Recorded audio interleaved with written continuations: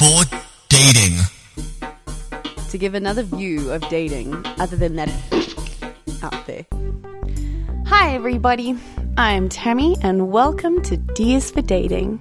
With me as always is the incredibly handsome Christopher Olsen. Oh, you're too kind, Tammy Olsen. Thank you. Hey everyone.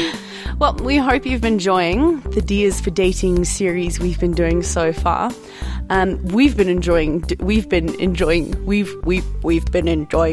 it. Oh man, it has been. It's been a great time, and it's helped us to kind of process some things in our lives and our relationships. So thank you to you guys as well for helping us with it. You know, here are a few snippets of the highlights from the past 3 episodes. If you haven't listened to them, you got to listen to them. They're really, really great. Well, what was your favorite episode, Tammy? My favorite episode was the very first one, I think, when we defined it, and we ended up not defining it. That was a great one. I really liked #NoFriendZone. Oh, that's a goodie. Yeah, last week's one. I really, really liked that one. Love Why every day is like a fart. If you have to force it, it's probably poo. That's amazing. I would have been there. If you had sent me a message saying, be at this park, I would have been there. You would have been there? I would have been there. I would have been there an hour early. I would never have broken your heart. Oh, thank you, Tammy. Oh, no. I'm sorry. It was so sad. I thought it was funny, and now Tammy's crying. But you know, it was good in a way that my heart was broken, so that I could see that's not what a heart is actually for. People are going to make fun of you. They're going to probably talk behind your back, laugh at your face.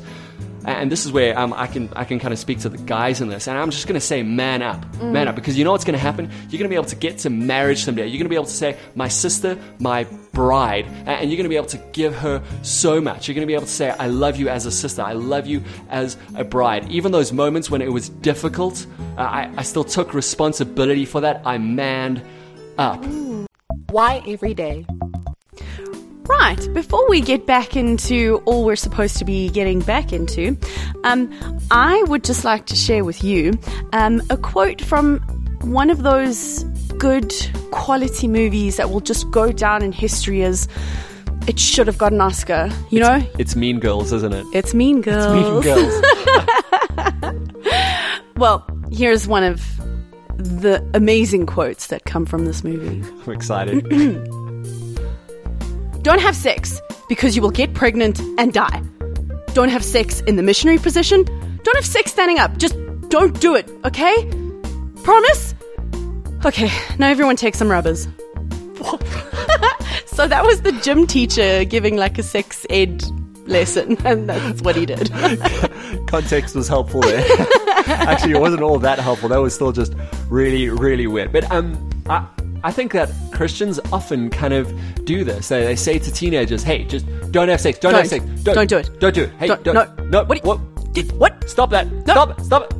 And we don't really give a whole lot of reason for it. It's a whole lot don't, and no kind of rational kind of saying behind it. Whereas the world, Big Bang Theory, just pretty much every Vampire Diaries, all these other series are giving us really good reasons to have lots of sex all the time. It's like, no, well, that's what you got to do. You got to do it, everything like that. So Tammy and I, while listening to one of my definitely favorite podcasts, radio show, a guy called Dr. Frank Turk, we've used a lot of his stuff across 1Q episodes and stuff like that, and he's just really great. He did a show on 10 reasons why you should not have sex before marriage. So over the next 5 or so episodes, we're going to be speaking about just that. We're going to take 1 or 2 per each episode and just kind of dissect it little bit by a little bit. So I'm excited about that, and hopefully you'll kind of come out at the end of that saying, wait, that's actually how God designed us. That makes a whole lot more sense than the brokenness, than all that crazy stuff that's going on out there. So Tammy, remember, because the point of this is to give a different view to all the rubbish that you're kind of being like forced into you day after day, like at school, in the books that you read, in the movies and the TV shows, and talks with friends and whatnot. And this is very counter-cultural, yes, which I think is super, super cool. So it's like Christianity isn't what am I looking for? Isn't Wrong. like conforming. Yeah. Christianity isn't conforming because conforming is, going along with what everyone else is doing. Yeah. So like Christianity is the real rebellion. Yeah. And like... Yeah, we're called to be different. We're absolutely Yes. called to be different. And not just for the sake of being different, and not because this is going to be, I think this is in like the 4th or 5th week, but I'll just give a preview for it, because it's for our joy. Yes. And not as a killjoy. Not, grown-ups, and we're not saying don't have sex before marriage because, like we just don't want to see it happen. We want to see you just frustrated and, all built up for nothing. But no, it's for your joy. It's Yeah. absolutely for your joy. And one of the great things that kind of goes along with all this is dates. Now, Tammy really, really likes dates. Tammy, what's like your perfect picture of a date? Well, you should be there. That's helpful. Can I be honest? Our first date was just... Well, our second first date, because our first date you didn't think that was a date, but didn't. you bought juice boxes, which obviously means it's a date. Listen to episode 1 if you want to find out more about that. But our second first date, when you picked me up, so Chris Olsen at this point had dreadlocks. He didn't really wear shoes ever. Nope. I don't know, he was always in shorts and like t-shirts and whatever. So he rocked up to my parents' house in a black shirt with a black tie, with black shorts and these long, well, not that long socks, but like black socks, and then his all-stars. And I'm so fancy. and that was just, so first of all, you made an effort, which I loved, and you took me to this like really romantic restaurant, and there was a fireplace, and there was a little candle on the table, and we just spoke, and it was fun, and we ate pizza, and it was, it was just great. Just great. And that fireplace, I know, holds a special place for you. We still go to that same restaurant and have, man, they just make the best pizzas in the world. A place called Angelo's down the road from us. We really, really love it over there. So, in that case, fire was just really great, and it was really lovely. Now, this one time, a few of my buddies and I, we thought we were really cool. We just kind of ran out to the street, and next to my one friend's complex, there was this massive piece of open land, and there was a lot of felt, a lot of long grass, and really long dry grass. It was kind of grass. It was kind of wintertime and stuff like that. And we thought we would be very cool, and we would play with some matches, because that's what you do when That's what you do. That's what you do when you bust out of the house and run up the road. How old were you? Probably about 16 or 17, 15 or 16. So, I mean, we were teenagers. Oh, We knew okay. exactly what we were doing. And we were like, how difficult is it to start a felt fire? No! I mean, Who thinks that? teenage boys. They think about sex and felt fires, which is why we're speaking about both today. And what we did is, it must have been the flick of a match. Literally that, just a strike it, and then dropping it. And then there was just a little fire. It started slow. If I went like really slow, we're like, well, that's just kind of anticlimactic. Within 2 minutes, there was already a pretty massive area cleared. It was actually frightening how impossible it would have been to put out straight away. I think within about 10-20 minutes, the fire department was there, because there was lots of complexes around. I'm not going to name anyone else who was involved in this. There were no lives lost that we know of. No, there weren't. There weren't any houses built down, Maybe a burnt down, Dusty. anything like that. No, maybe 1 or 2 Dussies. But that was just, food for people wandering past, so it was actually quite caring. No, but it wasn't. But isn't it strange that fire can be such a great thing in like a fireplace, on the top of a candle, romantic, beautiful, and really, really great, and yet away from that, it can be scary. It can be terrifying. Destructive. Destructive. There were those fires in Cape Town quite recently, and it was terrible. People's houses burnt down. There were lives lost. Fire can be great or it can be terrible, and that's our first point.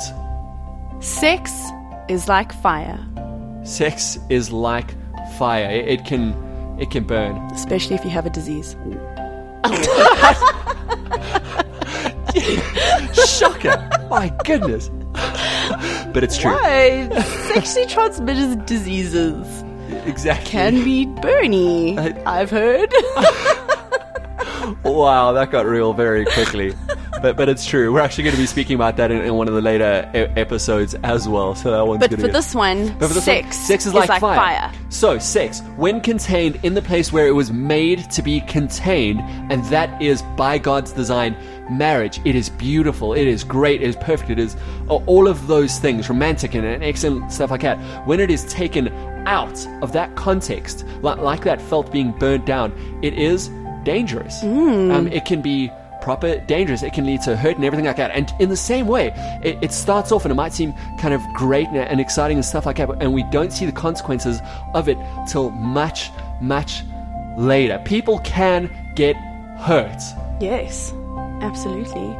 And what this Frank Turek? Yeah, Frank Turek. What this Frank Turek, Dr. Frank Turek, Doc. said is your relationship is not the same after sex. After you have sex, like something happens. Yeah. So that's when the hurt comes in, when it's not contained, so to speak, in where it was designed to be, you know. So in marriage, like, it changes your relationship.